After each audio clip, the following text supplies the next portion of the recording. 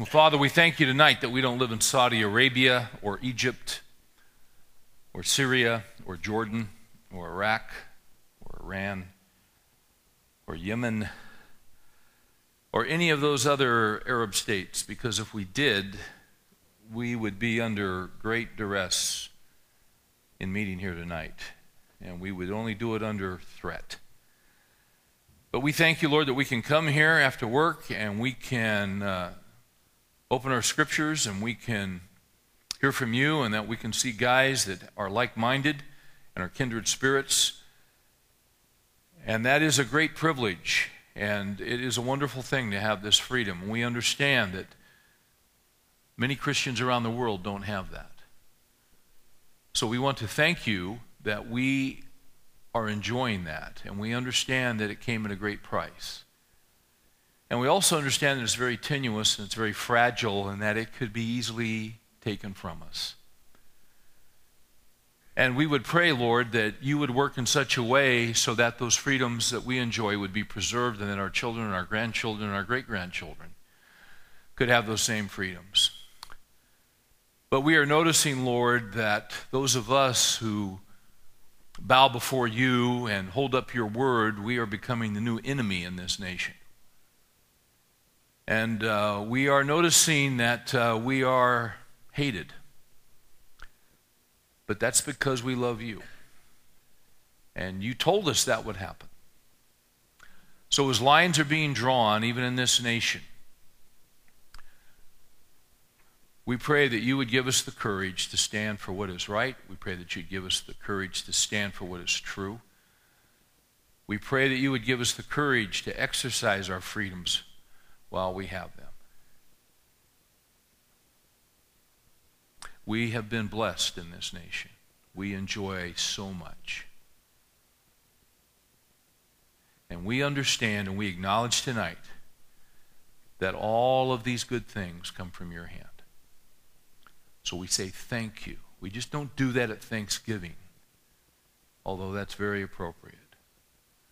We say it tonight. We say thank you for what you have done, for the good things you have given to us. Israel got in trouble when they began to murmur. They got in trouble when they began to complain. Don't let us do that. So tonight, Lord, with grateful hearts, we acknowledge that you're there. We acknowledge that you're great and we're not. We acknowledge that you know all things and we know very little. We acknowledge that you have all wisdom and we don't. So we're here to learn from you. Open our eyes that we may behold wonderful things from thy law. And we ask these things tonight. In Jesus' name, amen. If you have your Bibles, turn with me to Judges. Tonight we're going to be focusing really on Judges 9. We'll touch on Judges 8. So much of the Bible is history.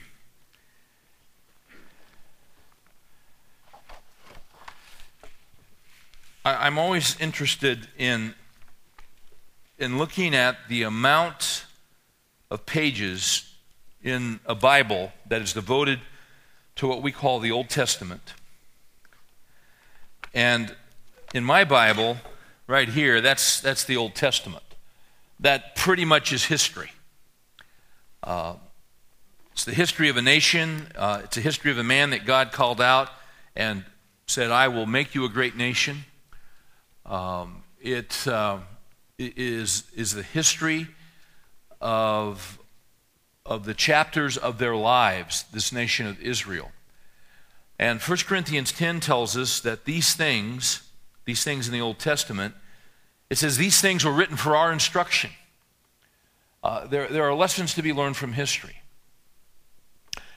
Woodrow Wilson said, a nation which does not remember what it was yesterday does not know what it is today, nor what it is trying to do. We are trying to do a futile thing if we do not know where we have come from or what we have been about. To understand one's purpose, you have to understand where you've come from. That's true of individuals, that's true of nations. We're all connected. Everybody in here has a family history. Everybody in here has a family tree. Everybody in here, and some of you guys have been able to trace your family genealogy back a ways. And why do we do that? Because we're fascinated with who those people were that came before us. Our grandfathers, our great-grandfathers, great, all the way up, as far back as we can go. I was reading this week about some technology companies that are doing some remarkable things with DNA. And there are 3 or 4 firms now that you can sign up with and send them a sample of your DNA, and they will be able to track your family genealogy and tell you where you originally came from on the face of the earth. Just staggering stuff. And why is it that we're even interested in that? Because we're connected. Our lives are just a long chain. We all have a genealogy. What's a genealogy? A genealogy is a family chain. And in my family, Mary and I, we're just the latest link in a very long chain. And our 3 kids, they'll get married and they'll have kids, and they'll be the next link. And then there's another link. But there's a link that came before, and a link that came before, and see, we're part of something.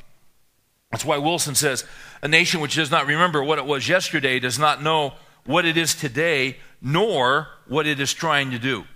In the book of Judges, I want to go back to chapter 2, because it gives us a little bit of the history. And just to refresh our memories, Judges is a description of a 300-year history of Israel, which was not a good section of time in their memoirs, if you would. It records a downward spiral. And if you look at Joshua 2, verse 6, it says, when Joshua had dismissed the people, the sons of Israel went each to his inheritance to possess the land. They divided up the land, and they're going to go live on the land. That was the whole purpose of going into the promised land. That was the whole purpose of coming out of Egypt and God dividing the Red Sea. But because of the unbelief of 10 of the 12 spies, they had to wander for 40 years. And then a new generation comes up. And Deuteronomy was written to the next generation. And then they're going to go into the land, but Moses, his time is up. He dies. Joshua's going to take them into the land, and they're finally going to get the inheritance. That's what the book of Joshua is all about, each tribe getting their land. So when you get to Joshua 2, verse 6 in Judges, he dismisses the people, and they go to their inheritance. Then you look at verse 8. Then Joshua the son of Nun, the servant of the Lord, died at the age of 110. And they buried him. Now look at verse 10. All that generation also were gathered to their fathers, and there arose another generation after them who did not know the Lord, nor yet the work which he had done for Israel. In other words, another generation or two shows up, and they are completely cut off from the great things that God had done for their grandfathers. Now that's what Woodrow Wilson was talking about. A nation which does not remember what it was yesterday does not know what it is today, nor what it is trying to do. So suddenly you got a generation, and these guys are without purpose. They're apathetic. They're just simply existing. That's all they're doing is existing. That's pretty sad. My son Josh last week got a call that kid he had gone to junior high school with had been killed that morning in a car wreck. He'd put a car into a tree about 5 o'clock in the morning. So Josh went to the funeral, and a bunch of, obviously, other friends were there. And Josh said, Dad, I haven't been to a lot of funerals, but that was the saddest thing I've ever seen. I mean, it was just flat out sad. Because, number one, it was in a church that doesn't believe the gospel. And the guy, the pastor that got up there, I mean, it was like the sucker was just taking his check and, saying the stuff. And I mean, no heart, no passion, no truth. The statement was made that the gospel is that we love one another. That's not the gospel. That's not the gospel. That's liberal crap is what that is. The gospel is that Jesus is God and that he existed as God, but that he laid aside his privileges. He came to this earth. He was born of a virgin. He lived a sinless life. He went to the cross to pay for your sin and mine. He died. He was buried. 3 days later, he literally rose from the dead. After appearing to the brethren, appeared to some, over 500 at one time, he ascended to the Father. He's at the right hand of the Father, where he lives forever to make intercession for us, and one day he's coming back. And those who trust in him can have their sins forgiven and can find purpose and meaning in this life, and also have a purpose for the next life. Now that's the gospel. The gospel is not that we love one another. So there wasn't a whole lot to say, and then the opportunity was given for different people to get up and talk about this young man who had died. And what was so sad was that Josh said, it was just really sad because there wasn't a whole lot to say. The best anybody could say, well, he was a good guy. But pretty much a wasted life. Really didn't contribute a whole lot. Real sweet mom. Very passive father. Tough kid. Tough to get along with. Very contentious. Very rebellious. He's gone. And when they opened it up, there wasn't a whole lot that anybody had to say. That's pretty sad. And then Josh said all these kids I hadn't seen in years I'd gone to school with who were living just like that guy.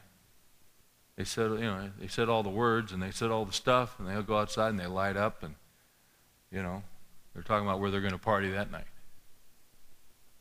Everybody's doing the same thing. There's got to be more to life than that. But see, when a generation comes along that doesn't know its past and doesn't know its history, they just wander aimlessly. They just simply exist, and they waste their lives. Now, that's what's happening in the book of Judges. There is this downward spiral that continues to occur. And there's a reason God put the book of Judges in the Bible. It's because there are lessons for those of us who are walking the face of the earth currently. There are principles in this book. There are principles in this book for individuals, and there are principles in this book for nations.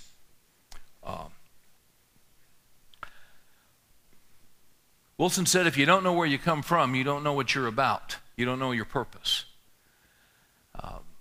We're going to get into Judges 9, but I want to do a little history. Last week, I gave you some stuff from David Barton. Well, I want to give you some more stuff because we don't ever hear this stuff. And we need a historical context to understand where we are today. In 1 Chronicles 12:32, it speaks of the men who joined David. It says the sons of Issachar were men who understood the times and knew what Israel should do. So many of us today don't understand our times. And the reason we don't understand our times is that we don't understand history. We don't understand where it is that we have come from. So I'm going to give you some pages here tonight on this.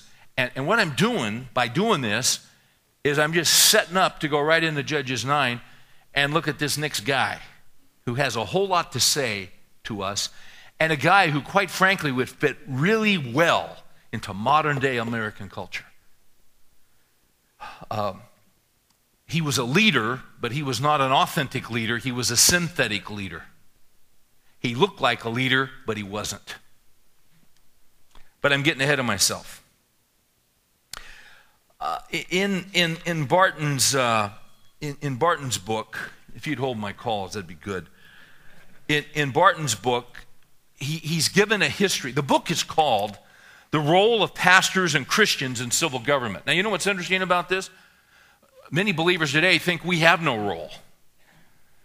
But that's because we're disconnected historically from what believers did in the early days of this nation. So let me just jump in to show you the role and the influence that Christians and pastors had. He said many states began their legislative sessions. He's got a whole section in here on what he calls annual sermons. And when we met with Barton over there at his office a few weeks ago, he's got a whole file folder, a file drawer that he pulls open, and he's got all these sermons that were printed in the 16 and 1700s. Now, to print a sermon, today we print a sermon, it's no big deal. I mean, you make a tape, you make a Xerox copy, that's no big deal. For them to print a sermon back then was a big deal. I mean, to print anything was a big deal. They would have what they called annual sermons to remind believers of certain things annually that were important. One of the things where annual sermons were preached was at the beginning of legislative sessions in each state. Barton says many states began their legislative session by inviting a minister to preach a sermon addressing the biblical principles regarding lawmaking. Now, wouldn't that be refreshing? The Bible truly offers much guidance for this topic, for not only is God the great lawgiver, but many heroes of our faith were also lawgivers, including Moses, Joseph, and Daniel. And then he delineates some of these different annual sermons that were given. He says one sermon topic was a voice of warning to Christians on the ensuing election of a president of the United States. In earlier generations, American ministers stood in the pulpit and called candidates and parties by name, set forth their positions, compared them to the Bible, and then advised that a Christian should or should not vote for a candidate or party based on what the candidate said compared with what the Bible said. Funny how things change. Today, was there an IRS back then? I don't think so. Today, this type of sermon might make many listeners in churches uncomfortable, but it shouldn't. Not only was this a traditional practice of American pulpits, it was also a traditional practice set forth in the Scriptures. Now follow this. Consider how often God sent his ministers either to interface with or to confront civil leaders. Elijah with Ahab and Jezebel, Samuel with Saul, Nathan and Gad with David, Isaiah with Manasseh, Jeremiah with Josiah, and so many others. There certainly is no biblical model where God has his ministers remain silent with civil leaders or about civil issues. The church speaking into the civil arena was a long-standing practice in America, as was the practice of ministers serving directly in the legislature. In fact, it was Thomas Jefferson himself who encouraged the lifting of restrictions against ministers and clergy that had been imposed in his own state of Virginia. Jefferson said, "I observe in the Virginia Constitution an abridgment of a right that I do not approve. It is the incapacitation of a clergyman from being elected." He said, that's wrong. Now, maybe you're a little uncomfortable with this. Well, why are you uncomfortable? Because of the culture in which we live. Now, catch this. Thomas Jefferson wished to see clergymen possess the same rights as others. Today, however, this is not the case in the area of free speech, nor has it been since 1954, when a U.S. senator became responsible for enacting a policy that treated nonprofit organizations, including churches, differently. He had been criticized for his political affiliations and his private business dealings, and not liking that criticism, he added a rider to an appropriation bill in the U.S. Senate stipulating for the first time that a 501c3 organization, and churches are 501c3 organizations, must stay out of the political arena. Few Christians realize that the current restrictions on free speech in the pulpit are of recent origin, but both American law books and early American sermons clearly demonstrate that such is the case. So one guy made one shift that altered everything. And by the way, there are some committed Christian congressmen that are working to reverse that right now. The historical record is clear. The church helped shape the way that early America approached the issues of the day. The nation learned the relevancy of God's word to every aspect of life. It is not surprising then that the scriptures and expositors of the scriptures had such a profound impact on the founding of our government and on its documents. We don't hear this too often, but Christians played a remarkable role of influence in the formation of this country. You guys still with me? Are you? Can I go a little longer? Because I'm setting up Judges 9. Okay? You need a cheeseburger or anything? You okay? All right. All right, here we go. Since so many of the ideas, David Barton writes, since so many of the ideas that found application in our government were taken from the Bible, it is not surprising that John Adams had identified Christians and ministers as being so influential in American independence. Nearly 4 decades after the American Revolution, he reaffirmed this position, declaring the general principles on which the fathers achieved independence were the general principles of Christianity.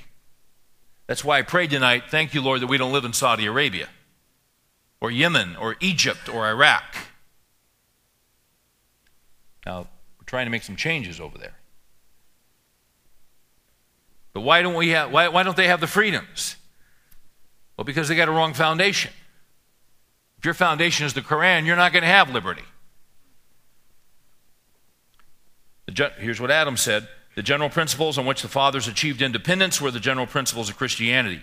Now, I will avow that I then believed and now believe that those general principles of Christianity are as eternal and immutable as the existence and attributes of God. That's good stuff.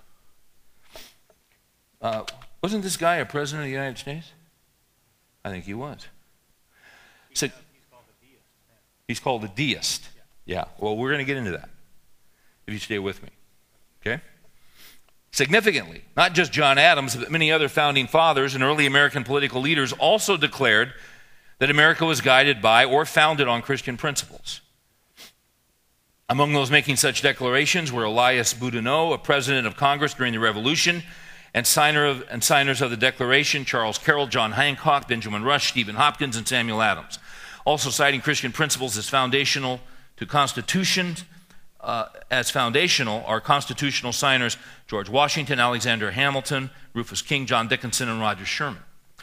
Others, including Samuel Chase, a signer of the Declaration and a U.S. Supreme Court justice, made similar declarations about Christian principles in America. That would include original Supreme Court Chief Justice John Jay, Justice Joseph Story, Justice James Kent, Zephaniah Swift, author of America's first legal text, and the U.S. Supreme Court itself, not to mention the U.S. Congress, as well as numerous state Supreme Courts and state legislatures. Who said what?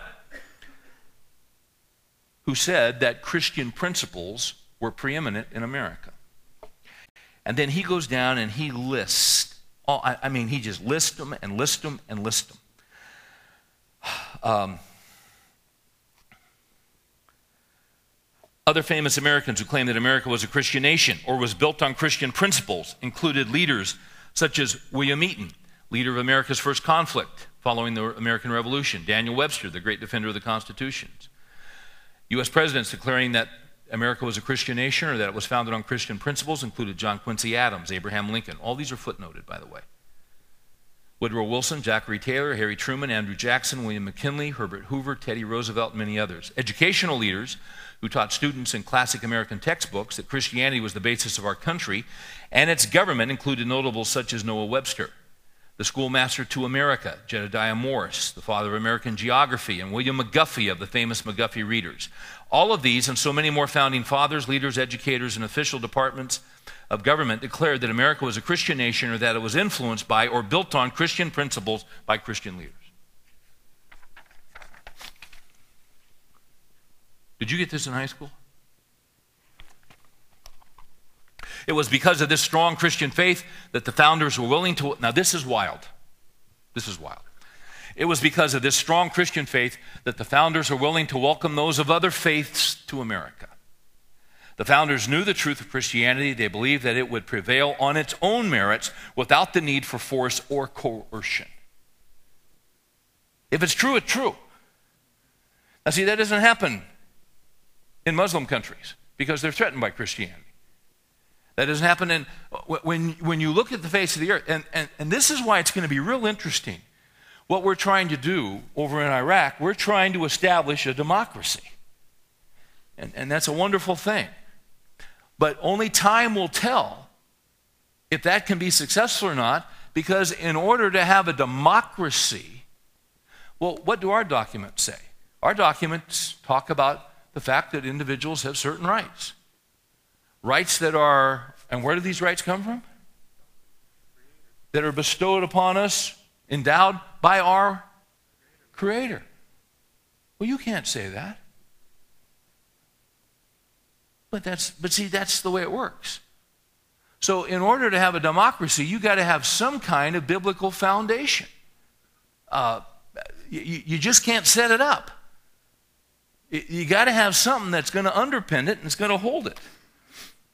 This tolerance, again, you guys still with me? We're looking at history. We're looking at where we've come from, okay? This is what they forgot to do in Judges. This is why they got in trouble.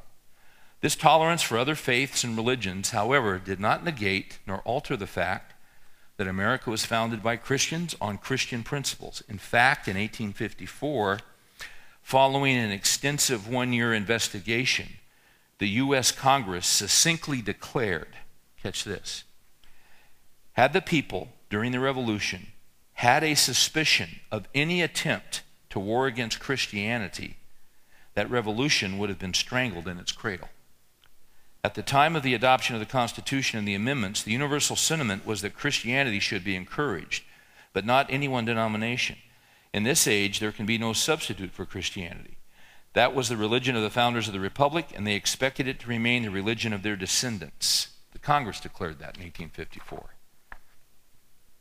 Half a century later, in 1892, the U.S. Supreme Court also conducted a thorough review of American history. After citing more than 60 historical precedents, the court concluded there was no dissonance in these declarations. There was a universal language pervading them all, having one meaning. They affirm and reaffirm that this is a religious nation. This is a Christian nation. That's the Supreme Court in 1892.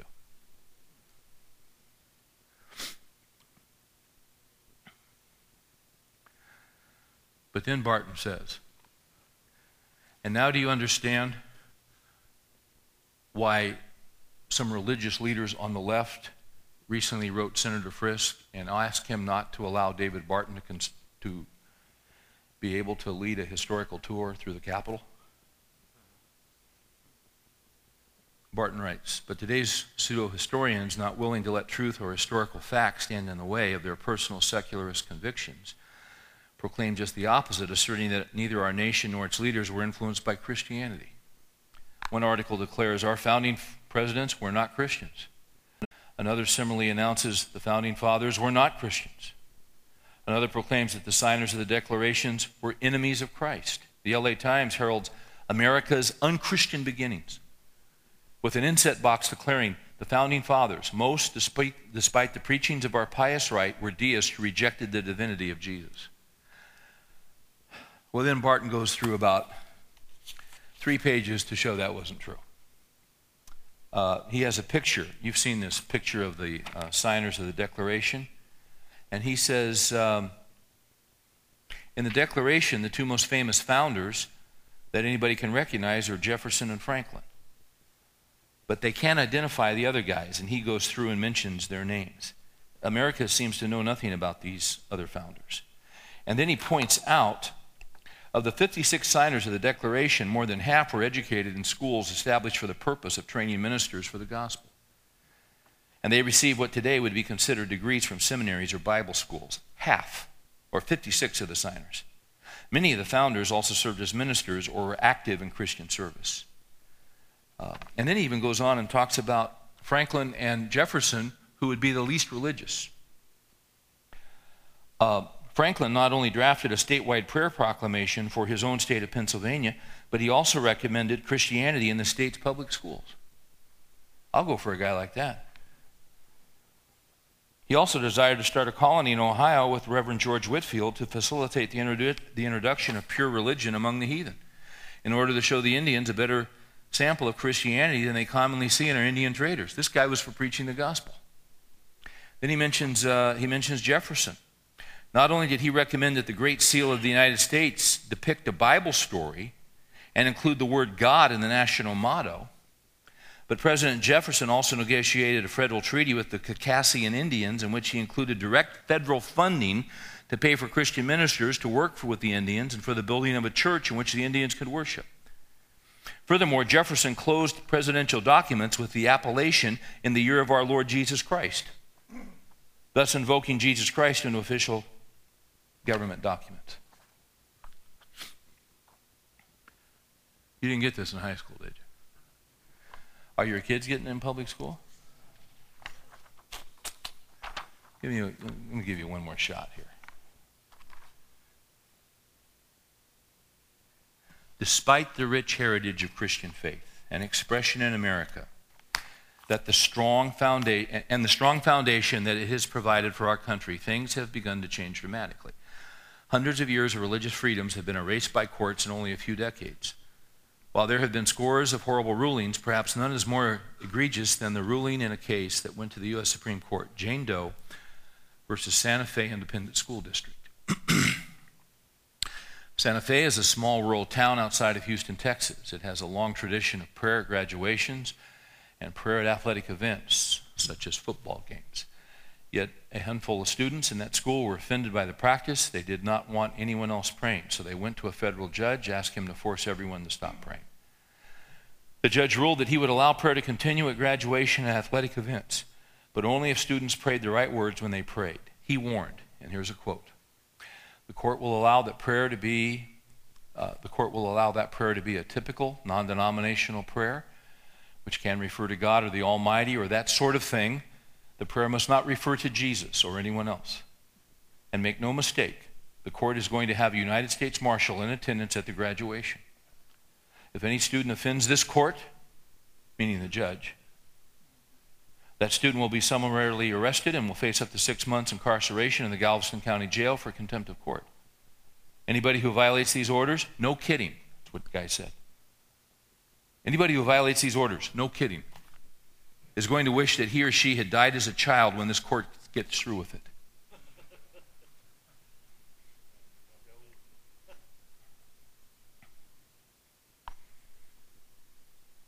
And some of us are thinking, well, wait a minute, Steve, now what about the separation of church or state? Church and state. There's no such thing. It appears in no document of our nation. The phrase, the separation of church or state, came from a letter that Thomas Jefferson wrote to the Danbury Baptist Association. They had heard a rumor that a national church was going to be established in America, like the Anglicans in England. And he wrote them back, saying there's no such thing. In America, there is a wall of separation between church and state, meaning we will never establish a national denomination. So I'm not remembering the court case, but I think it was Blackman that went back and pulled that out of a personal letter from Thomas Jefferson, and that became the foundational principle by which all this other nonsense comes from. Well, there's more, but I don't want to depress you. You're already depressed. There is one more. There is one more. And I'll close. This is it. But this really sets us up.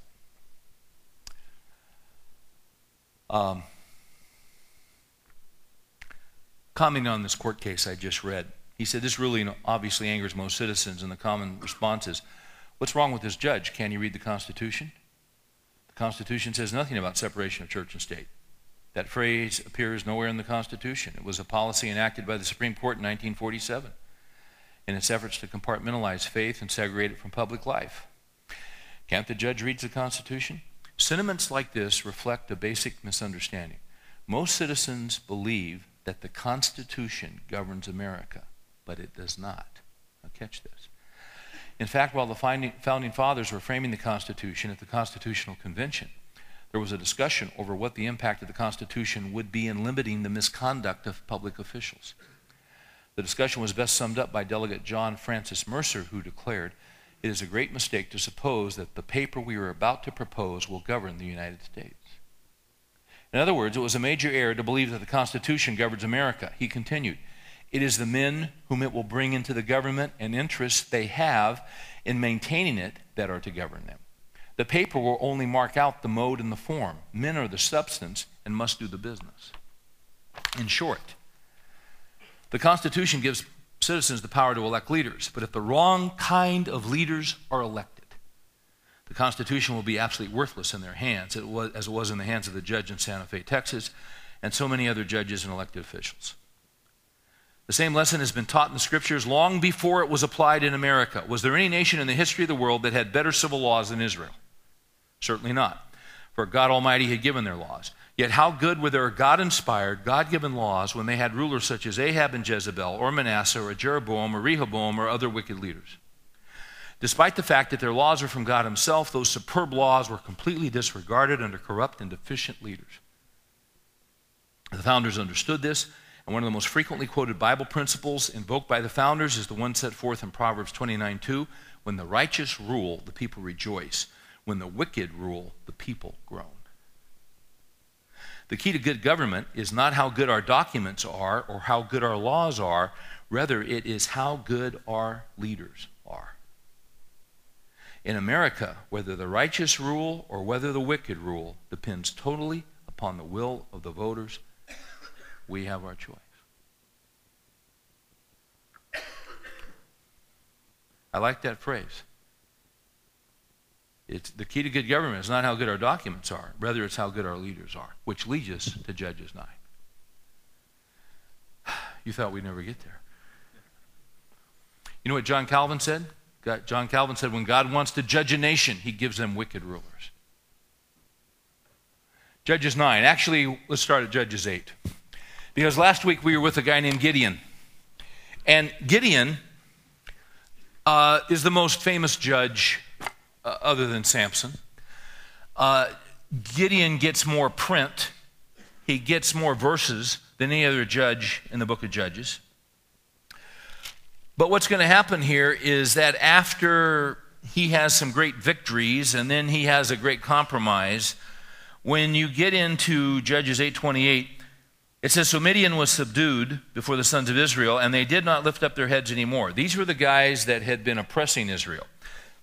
But under Gideon, God gave him victory. And the land was undisturbed for 40 years in the days of Gideon. If you recall the book of Judges, there'll be oppression, and then God will raise up a judge. He'll raise up a deliverer. The deliverer will lead the nation to fight the oppressing nation.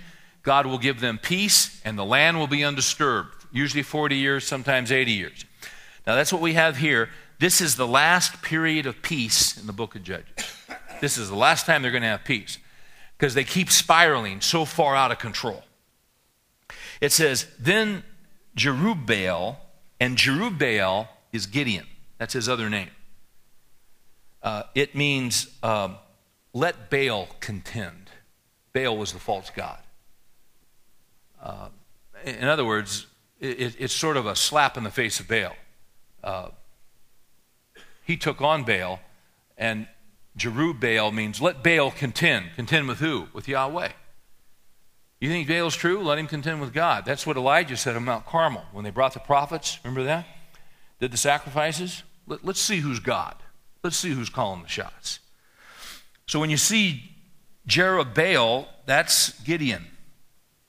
He went and lived in his own house. Now Gideon had 70 sons.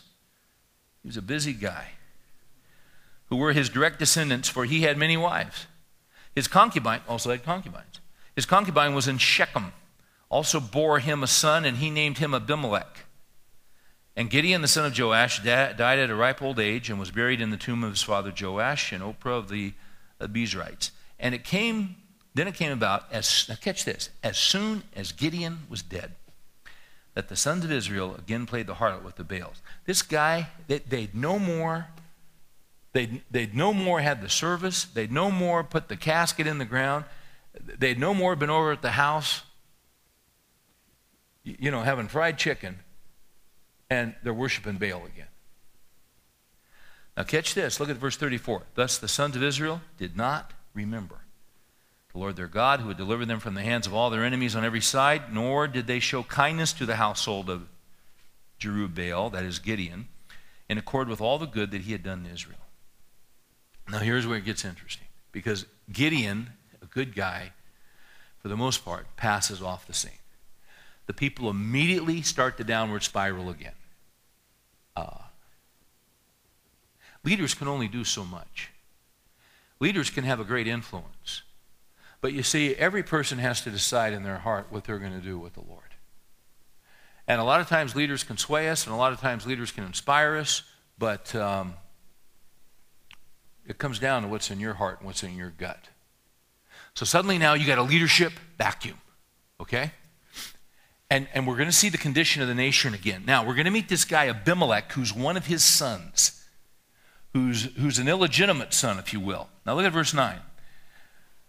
And Abimelech, the son of Jerubbaal, went to Shechem to his mother's relatives and spoke to them and to the whole clan of the household of his mother's father, saying, Speak now in the hearing of all the leaders of Shechem. Which is better for you, that 70 men, all the sons of Jerubbaal, rule over you, or that one man rule over you? And also remember that I am your bone and your flesh. Let me just real quick tell you about this guy. This guy desperately wanted to be in charge. This guy desperately wanted to be king. Now, this was before kings. This was in the period of the judges. A lot of people look at Abimelech and say, oh, he was one of the judges. No, he wasn't. The judges were called by God. The judges were appointed by God. God didn't call this guy to be a judge. This guy just had a lust for power. He had a desire for power. He wanted to lead. Last week, we talked about pride, I think. Did we talk about mushrooms last week in here? There are good kinds of there's good mushrooms and there are bad mushrooms, and you got to know the difference. There's a good kind of pride and there's a bad kind of pride. Your son does something, he takes initiative, he helps someone that's in difficulty, you're proud of your son.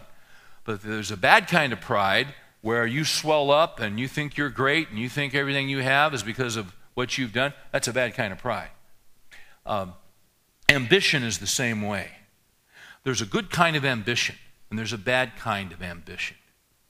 The good kind of ambition is an ambition where you want to use your gifts and you want to use your abilities and you want to contribute to someone. You want your life to count. We all want our lives to count. We don't want to waste our lives. We want to have an impact on other people. We want to do something significant. Now, that's a good ambition. Turn with me to James chapter 3.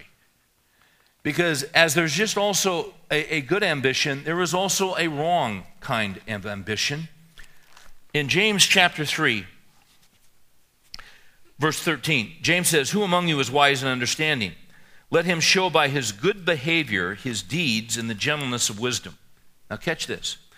But if you have bitter jealousy and selfish ambition in your heart, do not be arrogant and so lie against the truth. This wisdom, see in James, he says, if any of you, in James 1, he says, if any of you lacks wisdom, let him ask of God, who will give to all men liberally without reproach. You get stuck in life, you're not sure what to do, say, Lord, would you give me your wisdom? And God will give you his wisdom. He'll give you supernatural wisdom. Now, in contrast to that, in verse 15, this wisdom, the selfish ambition and the bitter jealousy, this wisdom is not that which comes down from above. Now, catch this. It is earthly, natural, and demonic. There is a selfish ambition that in its very nature is earthly as opposed to heavenly. It is natural instead of supernatural. It is demonic instead of godly. And it's an ambition. There are people who are driven by selfish ambition. And the whole purpose of that ambition is to control. You see, good ambition wants to contribute. Selfish ambition wants to control. Good ambition wants to serve. Selfish ambition wants to be served. It goes on and says, For where jealousy and selfish ambition exist, there is disorder and every evil thing. In our history, we have had some great leaders. and we've had some poor leaders. We have had leaders who reluctantly served. Our nation was in such desperate straits that basically George Washington was offered a situation where he could be a benevolent dictator of the United States. Basically, they would have made him king, but he rejected it. You know what George Washington wanted to do? George Washington just wanted to go to Mount Vernon and farm. He loved that place. He wanted to develop it. He wanted to develop new lands. He was interested in agriculture. He was interested in crops. He was interested in breeding cattle. He loved that stuff. He didn't want to be king. He didn't want to be president. But he knew the nation needed him, and so what he did was he agreed to serve. It really he didn't want the public limelight. He wanted to be home every night. He wanted to be out there working the soil. He loved that stuff. Why is he so revered? Because the guy sacrificed. Why is Lincoln revered? We've got some great presidents. They weren't there on a power grab. They were there to serve. They were there to contribute. But we look in our history, and I'm going to tell you something, we got some reprobates. And the reason they're reprobates is that they weren't there to contribute, they were there to control. What is selfish ambition? Selfish ambition is the need to lead. Selfish ambition is a desire for power. Selfish ambition is a desire for prestige. Selfish ambition is a desire for position. That's what selfish ambition is. And this guy Abimelech, God didn't say, Abimelech, I want you to be the deliverer and judge. God never says a word to this guy. This guy is full of selfish ambition. There is a power vacuum when Gideon dies, and this sucker moves quickly. I mean, this guy goes to New Hampshire, and he goes to Iowa as quickly as he can get there in order to gain support for his candidacy. You think I'm kidding? I'm not kidding. Now he goes to Shechem. Now his father was a Jew, his mother was a Canaanite. So he goes to all of his relatives and catch this guy. In verse 2, he's got everybody gathered together. His family says, which is better for you, that 70 men? Who are the 70 men? They're the sons of Gideon. That 70 men, all the sons of Jerubbaal, rule over you, or that one man rule over you? Also remember that I am your bone and your flesh. And his mother's relatives spoke all these words on his behalf in the hearing of all the leaders of Shechem, and they were inclined to follow Abimelech, for they said, he is our relative. And then in verse 4, you have the first PAC in the Bible. You have the first political action committee.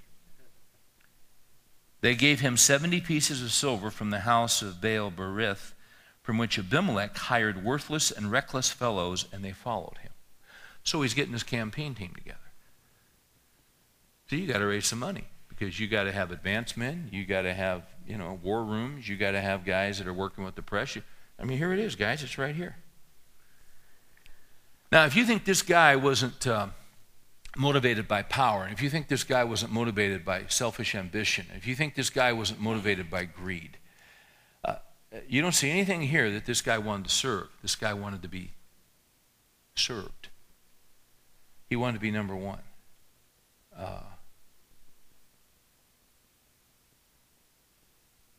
What was it Lord Acton said? Absolute power corrupts. Absolutely. I think last week we mentioned that in Barton's book, he talks about the fact that the founding fathers were very, very aware of what Jeremiah said about the human heart. The heart is desperately sick and wicked. And they weren't going to put power in one man.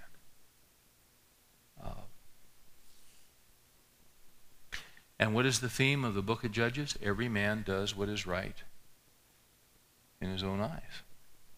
You see?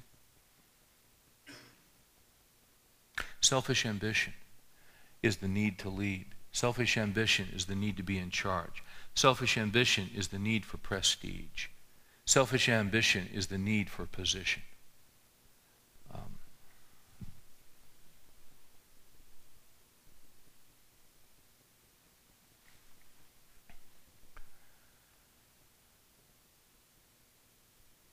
when you see a downward spiral of a nation, see, these guys lost their connection with God. What's happening to us? We're losing our connection with God. Now, have we been given rights? Do we have rights? The answer is yes. Now, according to the documents, which were influenced, I got it, Lou, thanks, which were influenced by Samuel Locke, who was a believer and a Christian theologian who influenced the founding fathers, the rights came from God. So we are in, the documents say we are endowed by our Creator with certain inalienable rights. So we acknowledge those rights come from God. But in recent years, we've had some judges that have discovered some rights that none of us saw in there before. Now, anyone remember some of these new rights that have recently been discovered? Give me some of the new rights. What is it? The right to privacy, right to abortion, which is a right to choice, reproductive choice. Yeah. What's another one? Yeah, but civil rights are in the Constitution. Which one? Gay rights, homosexual rights. Yeah. What's another one? Animal rights.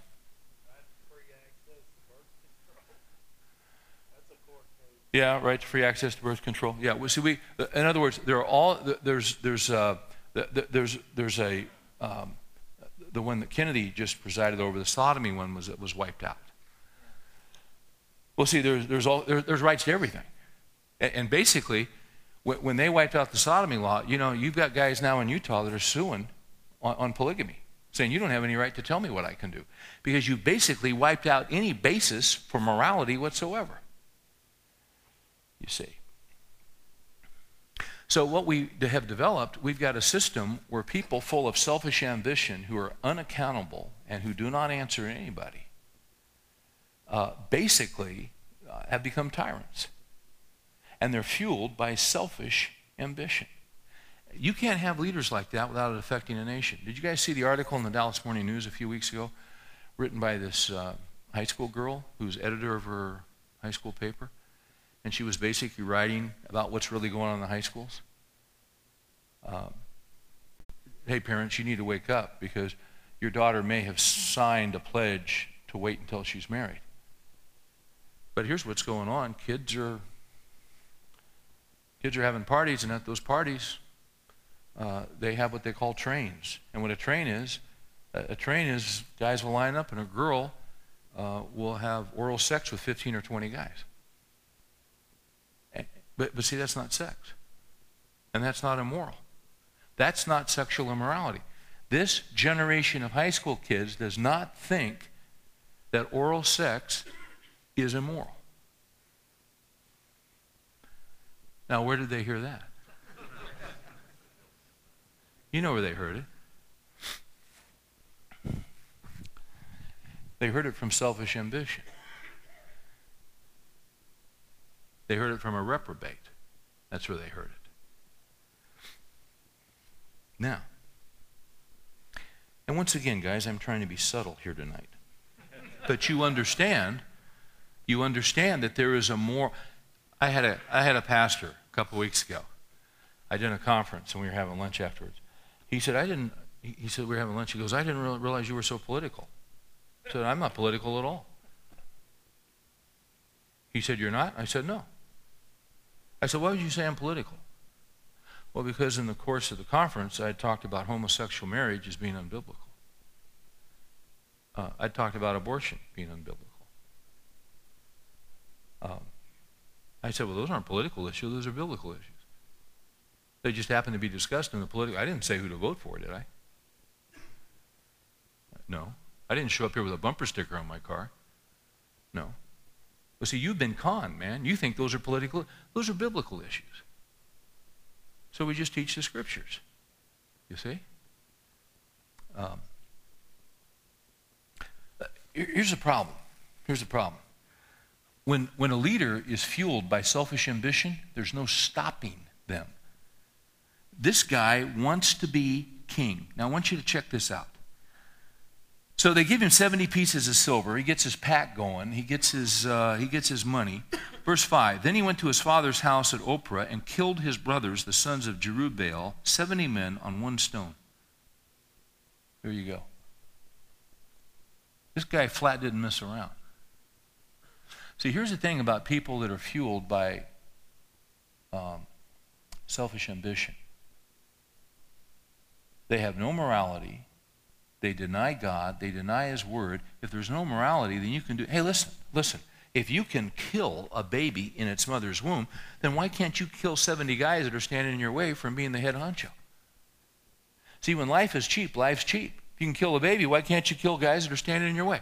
So now, we don't, in our climate today, you can't get away with that. Not quite yet. Well, yeah. I mean, there are guys that get away with it. But, generally speaking, you just can't start killing enemies. So we kill them other ways. We kill them by character assassination. You see.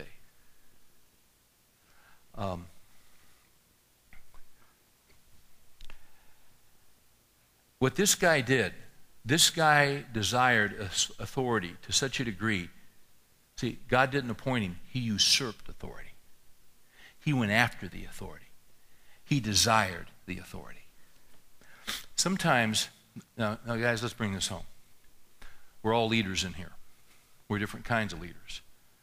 We have different leadership positions. God has assigned us different leadership roles. But we're all leaders. Somebody's watching you. You're influencing somebody. Now the question is, what kind of leader are you? See, that's the question. What kind of ambition is in your heart?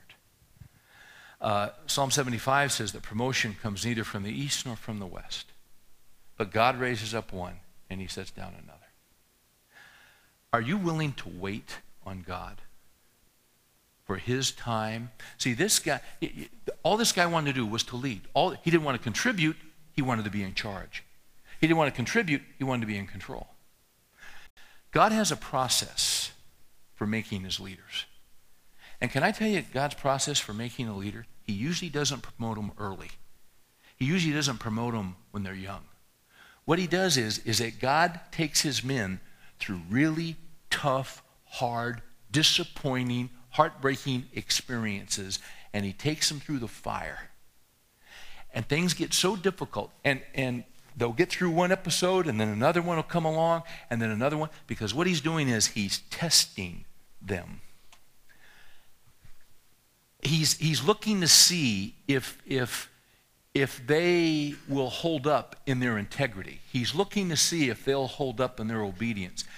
He's looking to see if they'll hold up when nothing's going their way, if they'll continue to trust, or if they'll get bitter and they'll get resentful. And as God takes men through a series of tests, you see this in the life of Moses, you see this in the life of Joseph, you see this in the life of Paul, you see it through all these guys in the Scripture.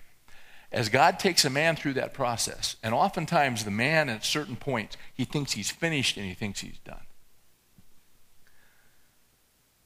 At a certain point, what God will do, God will raise that leader up. Because you see, selfish ambition has been obliterated in his life. I used to have a quote in my Bible that I got from Chuck Colson in his autobiography. And it was just a little 2-line quote. Colson said, ambition, put it under your feet and grind it into the ground. Kill it. Kill it. Why would Colson say that? Because if anyone was ever driven by ambition, it was Colson. Youngest presidential counsel in the history. Youngest guy ever to be commandant of the Marine Corps. I mean, this guy had one success. You know, the word is that Colson used to have a sign hanging in his office. And the sign basically said, when you got them by the balls, their hearts and their minds will follow. You didn't want to mess with that guy. Because he was very, very ambitious. He had power, he had prestige, he had the ear of the president. I mean, he was no one to mess with.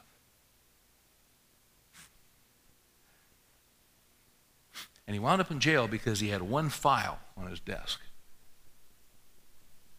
One. Hillary had 300. He had one. And he went to jail. And it saved his life. See, he thought he had reached the top. He hadn't reached the top. God had a work for him to do. But God had to work in his life so that the selfish ambition was ground into the dirt. What do we say Judges is? Judges is the Frank Sinatra of the Old Testament. I did it my way. You can't do that. You got to do it his way. So now Colson leads the most significant ministry to prisoners in the world.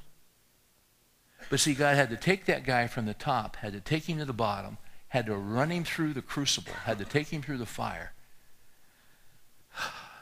so that Colson would say, not my will, but thine be done. That's how God works in the lives of leaders.